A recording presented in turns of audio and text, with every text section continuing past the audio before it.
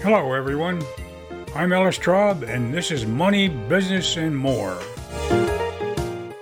Today, we're going to talk about using other people's money to advance your purposes. Of all the ways to obtain money, borrowing it comes just above stealing it in the hierarchy of ways and means. Above it, of course, making, earning, and being gifted will reign supreme. But like fire, credit can be both incredibly useful and helpful, while at the same time it can be enormously destructive if you're careless. The trick, of course, is to be extremely careful to do it properly and observe the appropriate safeguards. Not listed in that hierarchy is investment, and we'll explain the reasons later in this podcast. So, if you're starting a business for the first time, the first place to look for other people's money is to get it from your family, friends, or acquaintances. If they won't give it to you outright, or if you're not comfortable seeking funds from them, the best way to manage it is to structure what you ask for as an investment rather than a loan. Offering them a piece of the action, and be careful not to give them too big a piece, relieves you of any legal responsibility to pay back the principal and assures you that unless your venture is profitable, your obligation to them will be a moral one and not a legal one. But be sure when you go that route, you're honest with them about the risks and they understand that they're accepting those risks along with you.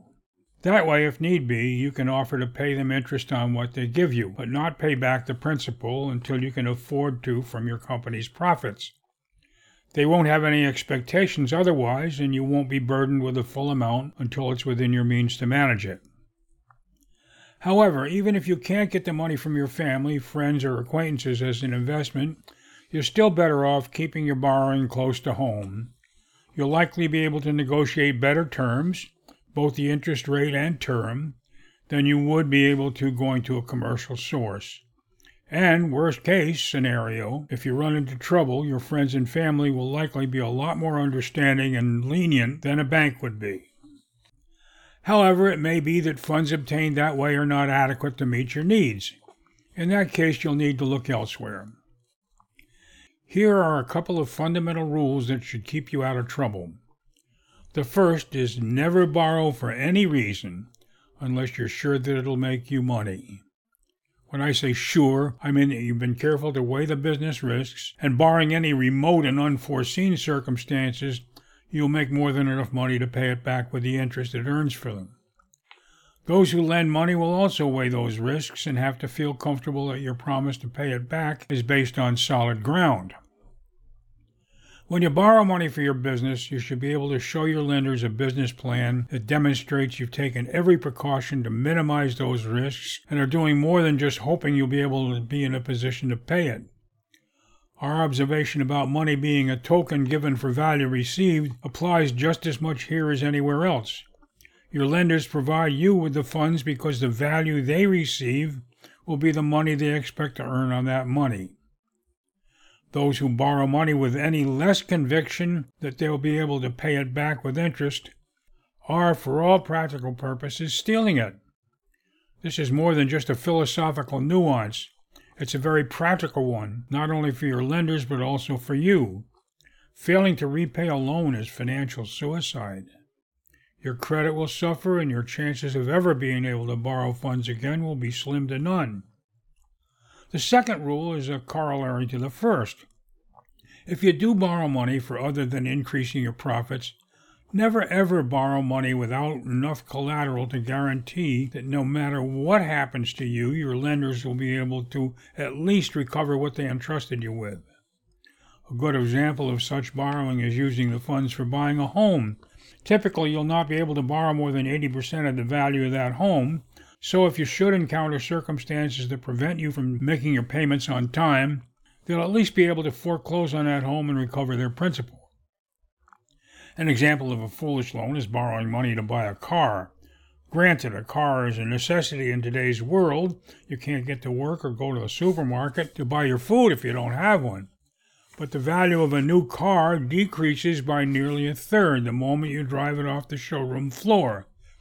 And it's for that reason that those who offer car loans take special care to check your credit record and do as much due diligence as possible. They have to be sure that your track record will give them better than even odds that you'll be conscientious enough to pay them. For that matter, unless you have a steady income that's sufficient to guarantee your ability to make the payments, you shouldn't even consider buying a new car. Borrowing money because you don't have enough money to pay your bills is not just bad, it's crazy. You simply get further in debt, increase what you owe because of the interest on the loan, and dig a deeper hole for yourself to dig out of. That said, how is it possible to use other people's money to start up your business? If it's a new business, how can you possibly have enough certainty to abide by the first rule? Well, we're going to spend the next few minutes discussing exceptions to that rule. First of all, it's important to know that even in the worst economy, banks and other lending institutions are still in business to lend money. That's how they make their money, pay their employees, and meet their own obligations. They need good, solid loans. When you approach a lender for money, understand that they're dying to lend it to you. Just like any sales situation, and you are selling them on the value that they'll receive by giving you this loan, not you. They're not your enemy. They depend upon good, solid borrowers to keep their own businesses afloat. So when you present your business plan to a loan officer in a commercial bank, he or she will be absolutely delighted if you're able to show them a well-thought-out plan in which the expected income is justified by solid data, it's been understated to avoid unpleasant surprises, and shows that the funds are being used for purposes that provide them with sufficient collateral to ensure them that they won't be sorry they lent it to you. They don't want to turn you down, and they're just as disappointed as you are when they're handed a business plan that comes up short. They want to be able to go bounding into their loan committee meeting and say, "Hey, I can't wait to show you what this guy brought me." Another important thought here is that we who are looking for a loan also don't want to undertake any obligation that we can't handle. As I said before, if you borrow money without being sure you can repay it, it's tantamount to stealing it. And since you don't want to be in that position for a whole lot of reasons, it's good that you have someone competent to look over your shoulder and tell you that you shouldn't do it when you shouldn't. A loan officer who calls your attention to flaws in your planning is an ally and not an enemy. If you listen carefully to what he says instead of thinking he's doing you a disservice, you may very well be able to fix whatever it is that doesn't work. And if you do, and can back up the changes with good data and not just fudge the numbers to produce the result he wants, you'll have a loan officer who respects you and will be only too happy to bring your application to his loan committee with a favorable recommendation. And when you approach your loan officer for the first time, it won't hurt to make it a point to let him know that that's your attitude. You're always better off in any situation when you can, at least figuratively, sit down on the same side of the table with the other party and try to work together to produce a desirable outcome from both. Let's take a short break. We'll be right back. Did you know that you have access to a personal mentor to help you with your business issues? Whether you're starting a new business or trying to improve the way an existing business runs, you'll find them at SCORE.org. This is the website for SCORE, the Service Corps of Retired Executives. It's an arm of the U.S. Small Business Administration and consists of thousands of volunteers in more than 300 cities across the United States. And the best part is that their services are offered at no cost to you. At SCORE.org, you can enter your zip code and find a list of local mentors, each showing his or her areas of expertise, and you can schedule your own appointment at a convenient time and location. SCORE also offers a variety of regular workshops presented by professionals in their fields. You can see a current schedule of those events and pre-register on the spot. Some general classes are offered free of charge, while others have a modest fee, which is usually discounted for pre-registration. Check it out. SCORE is the place to go to find someone whose experience may be just what you need. So, when you complete your feasibility study and all the research that goes into it, and use that information in your final business plan, you'll want to make it a point to allocate the borrowed funds to assets they can repossess if the need arises. Machinery to increase your production, a vehicle that enables you to deliver what you produce, or inventory you need to create the things you expect to sell are just fine. They're certainly not going to want to see those funds allocated simply to pay your salary or to cover existing current liabilities. So make it clear that the funds are required to purchase those assets and that you intend them to serve as collateral to guarantee your loan. If you need to borrow more funds than you can be collateralized that way, it's best to start with a personal loan that relies on your personal responsibility to pay it back. As a new entrepreneur, the amount you can borrow that way is minimal. But if you've done the job that Rich Kirshen has detailed in his fine podcast, Building Your Business Credit, you'll likely be able to borrow enough to meet your needs. If your goals are modest, and you're building a business with reasonable goals and sufficient to provide for a comfortable life for you and your family, to accumulate a reserve for retirement and for emergencies, and nothing more, then you'll do just fine with borrowed funds. And if you pay back your loans on time, then if you need additional funds along the way, you should be able to get them from your happy lenders. Suppose, however, your ambition is greater than that, and you want to build a business that will grow big enough to interest the investing public in sharing your profits with you, or you look forward to first cloning it and then franchising the brand.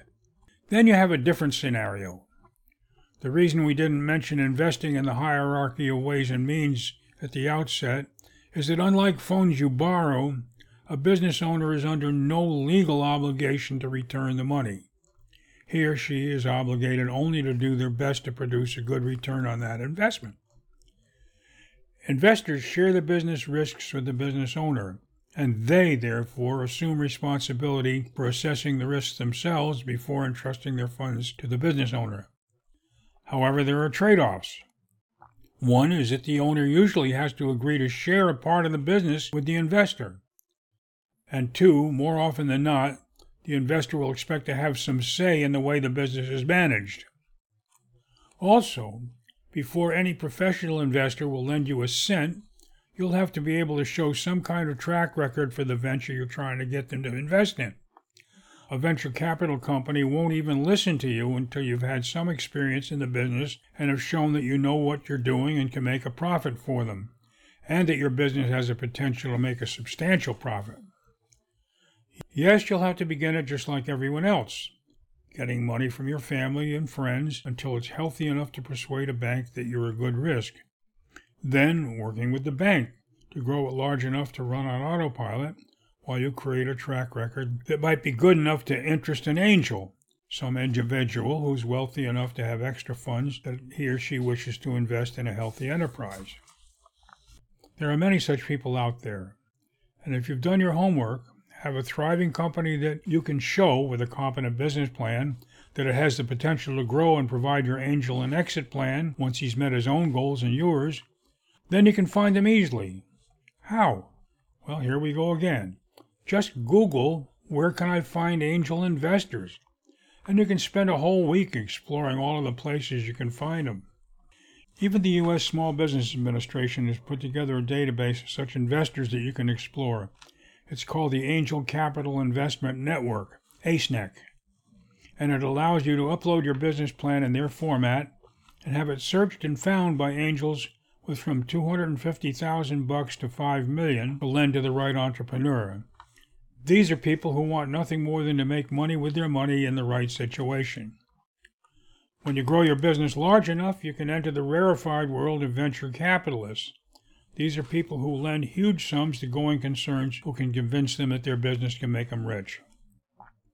You can get the flavor of living in this arena by watching Shark Tank on ABC television and seeing what kind of information the sharks demand from those who are looking for their help. And when it comes to creating your formal business plan, you're going to want to include as much drama and excitement as you see required on that program. Once again, you'll find all the venture capital funds you'll need with a keystroke on Google. With all of this, there are two important takeaways. The first is simply this. There's more money out there than there has been in a long time. But even if times are not as good as they are, in the depths of a recession, banks need to earn money for their shareholders and to make their payrolls. And so do other investors who earn their keep by putting their money to work for them. Everyone who has money to lend or invest, either professionally or even just on an individual basis, is eager to find the right place to put it. And that leads me to the second one, which is that if you have an idea for a business that provides significant value to those you serve, if you've conscientiously done a feasibility study that includes a diligent study of your potential market, an understatement of your income, an overstatement of your expenses, all based on data to support it, and if that feasibility study indicates that you can make a success of that business, and if you can translate that feasibility study into a compelling business plan, there's no reason on God's green earth why you can't find the money to pursue it.